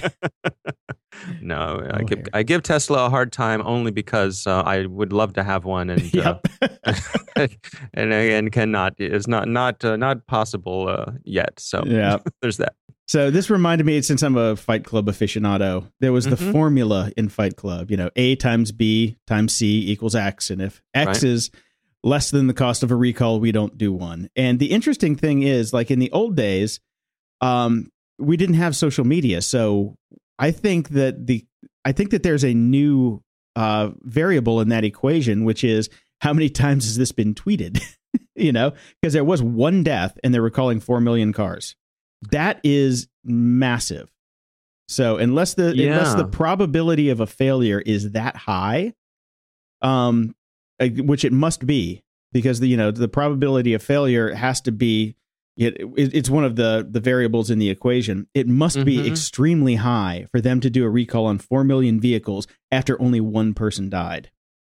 Well, and I wonder too how much has changed in terms of the regulatory environment, but also just with the 24-hour news cycle, that something like this can be, reported. The news organizations can on a slow news day can latch onto it, and suddenly everybody knows about it. Where some in the old days, if someone was reported a single death on the evening news, was you just sort of move on. Yeah. That's an interesting point. Also, remember, we're in the middle of the debacle with Jeep and their recall because of their problems with their gear shifter that killed Chekhov. Yep. So I think they might be trying to get ahead of the bad press and just putting this out there right away, saying, hey, even though the Jeep had a recall too, but he didn't get the email about, or the physical mail about his recall until after he was dead. So I think GM might be, I think it's a bad time for car companies to have, security or just features that can kill somebody. I generally, the executives are longing for the good old days when you could kill hundreds of people and nobody heard about it. That's what hush money was for. Damn it. Right. You just come out with a new color next year and everybody was happy. The Pinto, it comes in purple this year. And you beat me to the Pinto, you bastard. You knew we were going to go. Somebody had to go there. You had to go there. Oh, man. All right, Jason. Okay, I'm going to go polish my Gremlin out in the garage. So, oh, yes, very good. My Dodge Colt Vista needs to be refilled. So, all right, guys, everybody go check out the Cyberwire at thecyberwire.com. Dave and his crew do this every day. God bless them, because I don't want to do it. Yeah. Thanks, Jason. I'll talk to you next week. I'll talk to you next week, man.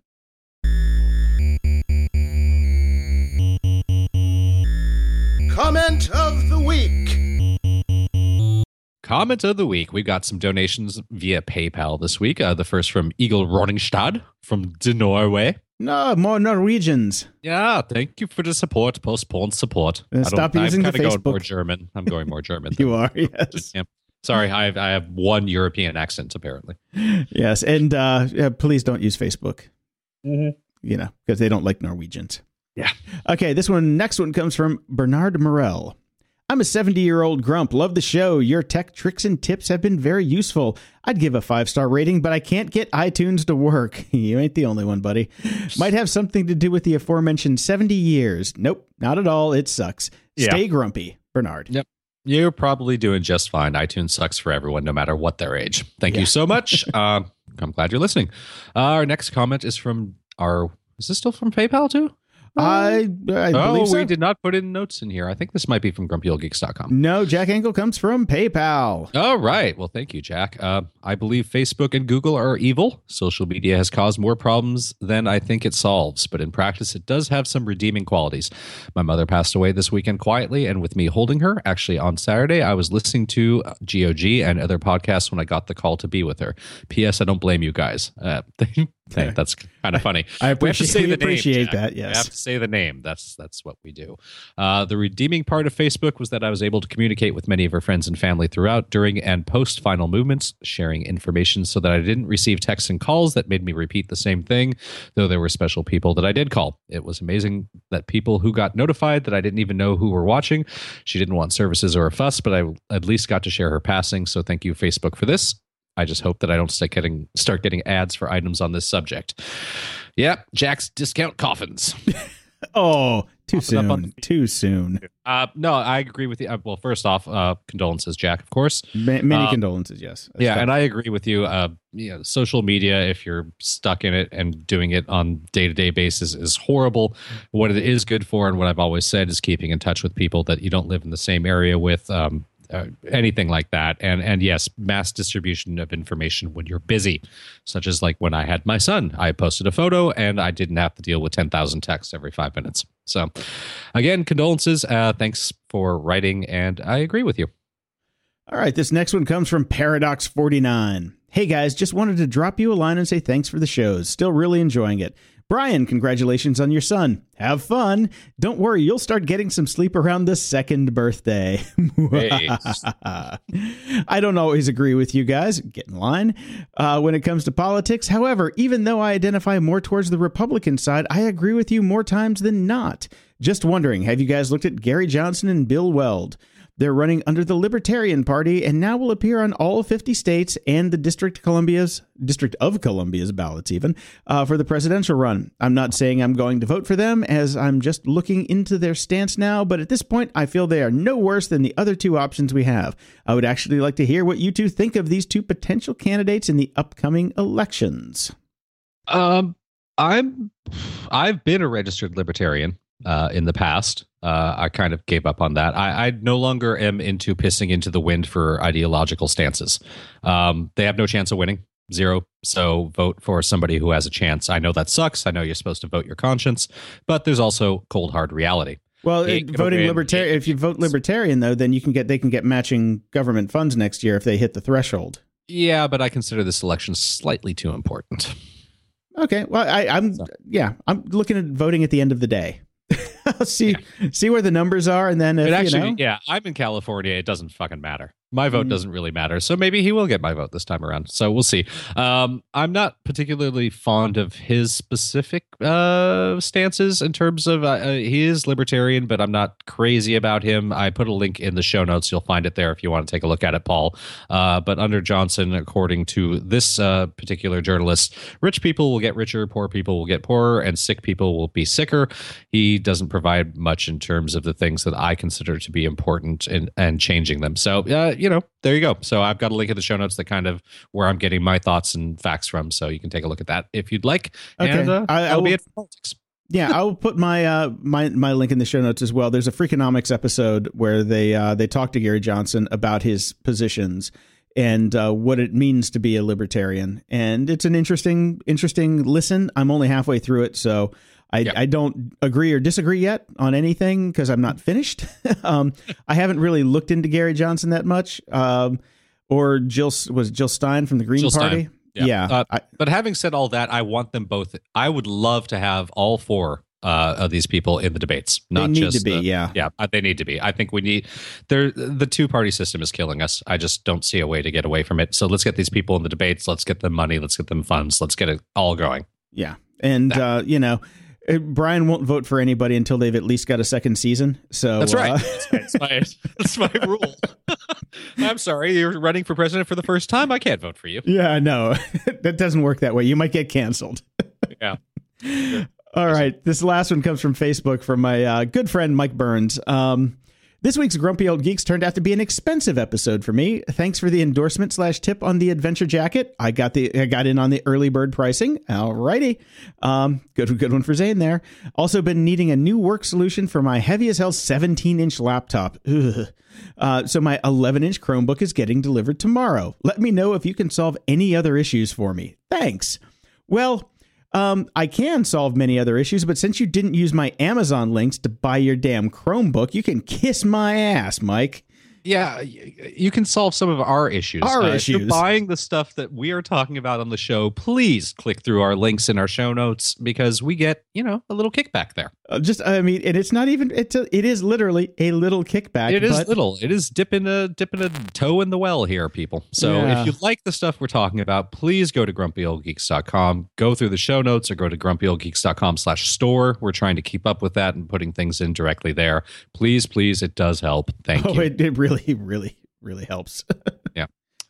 You can find us on Twitter at GOG Podcast, on Instagram at Grumpy Old Geeks, or at Patreon at patreon.com/GOG. We have a website at grumpyoldgeeks.com where you can listen to shows, leave feedback, or better yet, ask us questions that we can read on the air.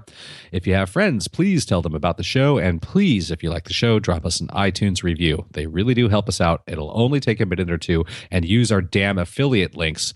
Just go to grumpyoldgeeks.com/iTunes and it'll take you right there, or go to grumpyoldgeeks.com/store and click and use our Amazon links. At the library. So I've got a couple books this week, two of them from Penn Jillette, who I actually got to talk to on Monday for 90 minutes, which was pretty amazing. First book, Presto, How I Made Over 100 Pounds Disappear and Other Magical Tales. Fantastic book. I thought it was going to be a book about veganism, and it turns out it's not. I thought all his books were about atheism. This is atheism. I don't know how to make that a word. No, it's really good. All the stories from the magic side of things and the diet stuff is fairly interesting too. And he did it in 100 pounds in 90 days. They're pretty close to it. It's very impressive. And before I did the interview, I went on the potato reset for a while, and still am on it actually. It's difficult. But potatoes taste amazing for me now. It's crazy. I love potatoes. Eat only potatoes for 12 days. Give it a shot. No, thank you. Then tell me what you think of potatoes. Turns out potatoes are made from a lot of fiber. I'm just going to say Soylent ain't got nothing on potatoes. The other book is Every Day is an Atheist Holiday and More Magical Tales. Also a great one. There are, I see a trend in his book titles. There's Magical Tales. Yes. Very good book. Very, very good book. I laughed literally out loud many, many times when I was out walking the dog listening to this. I guffawed, stopped and hit my knees like somebody on Hee Haw. It was rather embarrassing. I did look around after to make sure nobody was watching, and they weren't. That's good. Dark Tower 2. Great. Finished it. The drawing of the three, fantastic. Once you get past that first book, it's all fun from there. So here's what I'm doing. I am not going on to book 3 for at least 2 weeks or 3 weeks. Take a break. Because what we learned from you doing the Charlie Strauss diet is that you should probably take a break and have something else to eat. Yeah, I can't just have 12 days of potatoes. Exactly. So I'm take a break, but I'm glad that you liked it. I tell everyone, you've just got to get through the first book. It is so good after that. Yeah, it really is. And they should just do an abridged version of the first book that has the 12 minutes of actually interesting bits that you need to know going into the second book. Yes. But, and you know what? After reading the first book, I can kind of see McConaughey as the Man in Black. Yeah, whatever.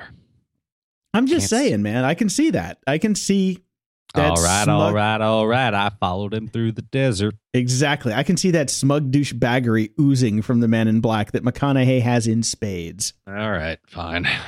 I did take a break from Strauss. I still have not finished the book because I got a shout out to my friend Megan from KCRW who got me an advanced copy of Cured, The Tale of Two Imaginary Boys by Lowell Tolhurst, which I read instead this week instead of finishing Strauss. Lowell Tolhurst is one of the founding members of The Cure who went by the wayside the way many, many, many musicians do. Too many drugs, too many alcohol. Too many alcohols. Too many drugs, too many alcohols, too little abilities to play one's instrument anymore, and too little interest in actually doing the job that made you rich and famous, that paid for all the drugs and alcohol to begin with. So therefore kicked out of band, then making poor decision to sue said band and losing, and then feeling like an asshole for a long time, then going and doing your Alcoholics Anonymous stuff, and eventually coming back and being thrown a bone and allowed to play a couple shows with them, and then going off and doing your own thing again, which is basically writing a book and trying to cash in on it. Okay. Sounds... No, it was interesting enough. The thing about The Cure is one of those bands that has maintained mystery. Robert Smith is never going to write a book about his days in The Cure and how it all came about. So if you want to know anything about the backstory and the origins of The Cure in the early days, this is a good read for that. Otherwise, it's mostly him whining. Okay, yep. I'll be a pass on that because I like The Cure as they are. I can stand the mystery. Yeah. Yeah, it's fine. It's a pre-order, so if you are interested in reading it, you can use our Amazon link and pre-order it. So it was fine. Damning with faint praise. I'd rather just listen to a Cure album. Software, apps, and gadgets. Now, we've been talking about the VR craze with it all the kids are into. Mm-hmm. And I was doing some research, and because everybody's saying that everybody that I know who has had experience with the Oculus and the Vive or Vive, which we have still yet to figure out. Yep. I'm going with Vive. Say the Vive is better. I'm going with Vive. Vive la visceral relation. Yeah, my French sucks. So I was checking into it, and there's a backpack for the Vive that looks cool as hell. It's the MSI VR backpack. I think it looks cool. If I was 17, I would wear this thing. This looks cyberpunk. I think it looks like he's playing laser tag. It does. That's why it looks cool. Okay. I like it. Look, man, I'm an old school cyberpunk. I like to see this shit that we always read in the books come to fruition. All right. I think it looks kind of silly. It's £5, which is not insignificant. £5? What kind of pussy are you, man? Come on. God, here we go again. You ride a bike that weighs more than £5, and you have to carry it across the sand so you can get your smoothies and stuff like that. So I'm sure you would survive with a £5 backpack. Following me throughout my day, Jason. Well, that's what you need. You need a drone with the computer on it with a tether to your head. And a laser gun to shoot it out of the sky. Okay. No, and then when it runs out of battery, it just goes straight up and hangs you, and then you don't have to worry about it anymore. The last drone you'll ever buy. So we talked about cord cutting last week, and yes. I forget what I was listening to. I think I was listening to Back to Work, Merlin Mann's show, and they were talking about the Leaf antenna for digital reception for your HD TV. Right. Well, I don't always go in for brand names, so I went to Amazon and I found a cheaper one, 50-mile range HD TV antenna that I can just slap in my window and hook up to my TV. Mm-hmm. It's like $30. Right. Now I get broadcast TV to my HD TV because I wanted to watch the news, which you can't do on streaming unless you pay for another service. This is $30, one and done. And now if, the internet goes out, I can still watch TV, which I thought was a pretty good deal. This gets you your old school standard networks, your NBC, CBS, all that sort of stuff. Fox, CW. Really? Yeah, I watched an episode of Penn and Teller's Fool Us the other night, the new one, as it came out, which I wouldn't get on Hulu for another day or so. I just happened to turn it on when I had the channel scan done, and I'm like flipping through. I'm like, what do I got? There is a lot of Spanish channels that are old movies that have been dubbed, which is fairly fun. And Bam Bam likes those a lot. She'll sit on the couch and watch John Wayne speak Spanish till the cows come home, which is great for babysitting. But I'm actually going to have to order one of these. It's great. I've got a TV in the bedroom, and I'm not going to pay Time Warner Cable the insane price just to have a second box in here. I don't even think I need the 50-mile one. The 25-mile ought to do, and that's only $15. Well, here's the deal. Go to the other link in the show notes, which is the DTV reception map from the FCC. You put in your zip code. You can actually put in your address, and it will scan the reception for your area and tell you how many channels you'll get. Based on your location, which is what I did before I ordered the antenna. And that's why I went with a 50-mile range, because I'm pretty far outside the city. Right. So I went with a 50-mile one, and, like $30. But now, in the event of an emergency and the internet's down, but my power's still up, I can watch TV and find out what's going on. I'm a little surprised at all the channels I can get. That's fantastic. See, who knew? It's pretty cool, isn't it? Screw you, Hulu. Who knew? Yeah. I talked a little last week about a couple things that I've got with the baby world, the Owlet being one of them, owletcare.com. It's a great concept. The thing, it just didn't work out for me. My kid likes to kick off the little monitoring sock. It's a wearable for your kid. Told you, man, last week. Yeah. Duct tape. I'm not going to duct tape something to my kid if it's making him cry, Jason. Why not? He's not going to remember. He's young enough. He's not going to remember. Sometimes it's good that you may not be reproducing. Trust me. It's always good that I'm not reproducing. There is no ambiguity in that statement, my friend. Okay, fair enough. Just a quick follow up on it. It didn't work out for me. I returned it. I've got to give them a kudos for the good customer service, except for the fact that they do force you to call a phone number and talk to somebody to get the return authorization. I get why. This is basically post Kickstarting. They're finding out what the problems are by talking to customers so they can fix things for future editions. But they were fantastic about the return. No big deal. Taken care of. So good on you for that. And then I found a new site /app called 23snaps.com. Ooh, now, snaps. Yeah, exactly. So I can do jazz app, hands. It's an app /website that basically, for lack of a better term, apes Facebook, but in a private situation. So rather than putting photos of my child on social media and bothering everybody, I can just do it through 23 Snaps, invite my family, who are the ones that are screaming for me to put up more photos all the time. And they can like and comment. And it's a very Facebook-esque layout. And it's fantastic. It's private. So you just invite people either through email addresses or Facebook accounts. They can sign in. It's the whole thing is just set up. They can get notifications if I upload new photos. They can leave comments, blah, blah, blah. It's actually really good. I've been enjoying it. I've got my family is using it. The in-laws are in there now. The in-laws, my sister-in-law has kids. She's probably going to add her own kids to it. So we have this whole secondary social network that is just family related, where we're looking at pictures of our freaking kids all day long. So it's been great. But two questions. What's the monetization strategy? Do you pay for this? No, it is completely free. The monetization strategy is genius. It is the grandparents. They will put together and send physical albums and printouts of all the photos. Okay. So, and how is this different from Path? Because Path did the exact same thing.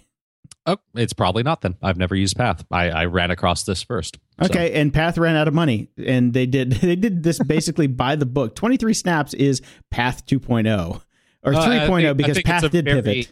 I think it's a very niche marketed Path because this is done and directed purely at new parents, and sharing photos of babies around.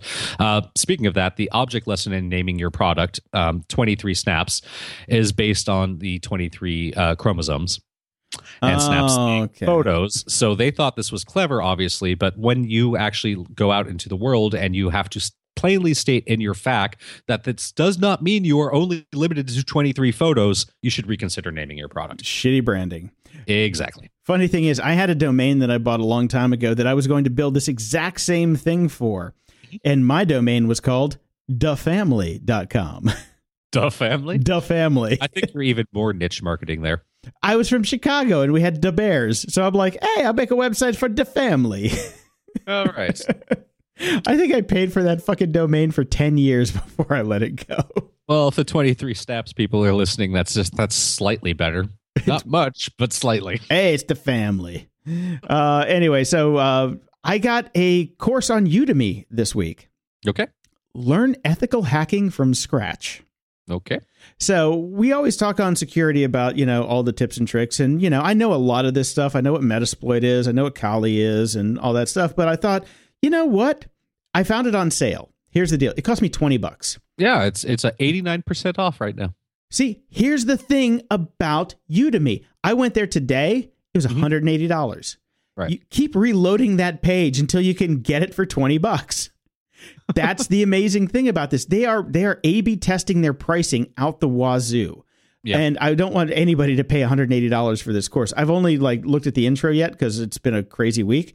But I'm looking at the synopsis and all the stuff that they teach you. It looked awesome. It looked like it's going to be a ton of fun. So I signed up for it. $20. Hey man, I'll try anything for $20. And I will, you learn how to set up your test environments, your hacking machines, your lab setup and all that stuff. So you can have machines that you can hack that you won't go to jail for. Excuse me. And I had a Kali in my throat, and it looks really cool. And it's taught by a guy that is obviously non-American, which means he probably knows a hell of a lot more than we do. Not being racist here. I just know all my hacker friends are from Romania, Lithuania, that I don't think exists anymore, Serbia, and the former Soviet Union. So That said, I also had to get Parallels for desktop. Right. I had version 10, right, which is old. They're on 12 now. I upgraded to 12. There's a great side effect of 12. They give you this Parallels toolbox that gives you almost the exact same functionality as ScreenFlow for the Mac. You can record your screen, take screenshots, convert it to your video to phone, all this crazy stuff that just comes built into Parallels now. It's nuts. And it was just a side effect. I'm like, I didn't know I was buying it, and it showed up, and I'm like, oh, well, now I don't have to pay for that ScreenFlow update that they keep bugging me about, because I do screencasts all the time. Right. And which, by the way, if you have customers and you need to explain something to them, do a screencast. It will save you a lot of time. But anyway, yeah, go check out Learn Ethical Hacking, which I think if you're listening to the show, you're probably interested in that stuff. And that'll teach you kind of the basics of what these hackers are doing and all the tools that they're using, because Kali Linux, which they use on Mr. Robot, is surprisingly and incredibly robust and filled with every tool you need to basically take over the world. Excellent.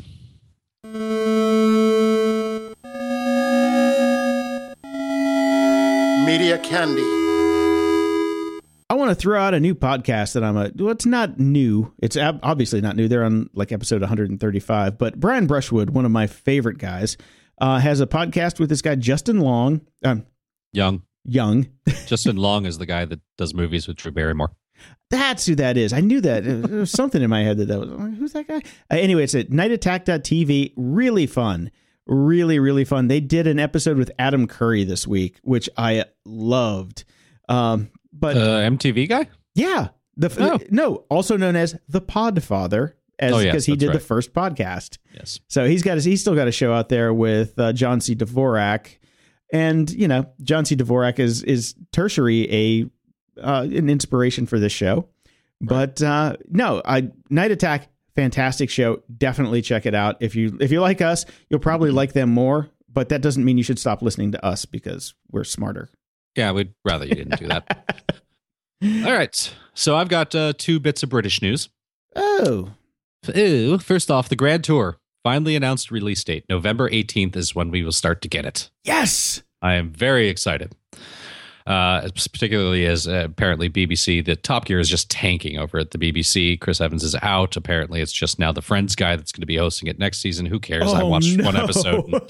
Matt LeBlanc. They have the worst of the Friends now running Top Gear in England. That makes no sense. Yeah, but so all good. Can't wait. November 18th, I will be watching that. So I already have Prime membership. If you do not have Prime membership yet, you might want to consider it because this should be a good show. Do we know if they're releasing them all in one go, or is it going to be bingeable, or is it going to be one at a time? I think they're going to do it one at a time, but we don't actually know. I can't see them doing the binging. I just can't. I think it'll be, and I don't want them to. I want to wait for it. Speaking of waiting for it, I finally made it all the way through Sherlock, all 3 seasons. What a fantastic show. And I'm patiently waiting for series 4 to start. Did you even watch the final Christmas special where they go back in time? I did. I have not yet. Was it any good? Very enjoyable. Okay. I'd heard not so great things about it. I've got it on my machine ready to play, but I'll have to check it out then. If you give it a thumbs up, I'll check it out. I mean, I prefer the regular show, but it was cute and clever and well done, so worth watching. And besides, I basically binged Sherlock all 3 seasons, so there's no way I wasn't going to watch something. Oh, so. Yeah. And tell me, was Sherlock's speech at Watson's wedding not one of the greatest monologues ever? Loved it. So good. This show is so good. I was never a big fan of Bumberblack, but I'm getting into him now. Yes. Cumberbatch and his Cumberbitches. Engelbert Humberblack. Closing shout outs. Huge thanks to Zane Lamprey for coming on and entertaining us today. So everybody go check out the Adventure Jacket. All of his links will be in the show notes at grumpyoldgeeks.com/177. And shout out to friend of the show, Karen, for setting that up with us. That was fantastic. Thank you so much. Also, I want to give a shout out to my mother-in-law because we're about halfway through her 3-week stay here, and I've been able to get out of the house every now and then. I even get to go get a haircut tonight. Ooh. Exciting. Yeah. Milk that for all it's worth. I am. I I will be stopping at Finn's on the way to get my haircut. Of course, and on the way back, because, those itchies aren't going to... Oh, God. Yeah, moving on. Thanks to Dave Bittner again, as usual, for coming on. We're going to be doing security a little differently next week, but we are. We appreciate Dave coming on the show. And as always, thanks for listening. I'm Jason DeFilippo, and you can check me out at jpd.me, where you can find links to all my social media contact info, and Bam, of course. If you want to hire me for your podcast editing and producing needs, and Bam. And I'm Brian Schulmeister, and you can follow me on Twitter at SlenderFungus, and I'm really quick at diapers these days. Grumpy Old Geeks is a partially fan-supported show. Check out our Patreon page at patreon.com/GOG. We really appreciate your support. If you don't want to or can't donate but still want to support the show, please go to grumpyoldgeeks.com/iTunes and leave us a few words and 5 stars, or better yet, tell a friend about the show. Intro music for the show is provided by the band Among Us. You can find them on iTunes, Spotify, and Apple Music, or you can donate through Patreon to get 10 exclusive tracks. Outro music for the show is provided by Andy Stochansky. You can follow Andy at twitter.com/houseofandy, and he's also on SoundCloud at grumpyoldgeeks.com/Andy. Show notes for all the links discussed in this episode can be found at grumpyoldgeeks.com/177.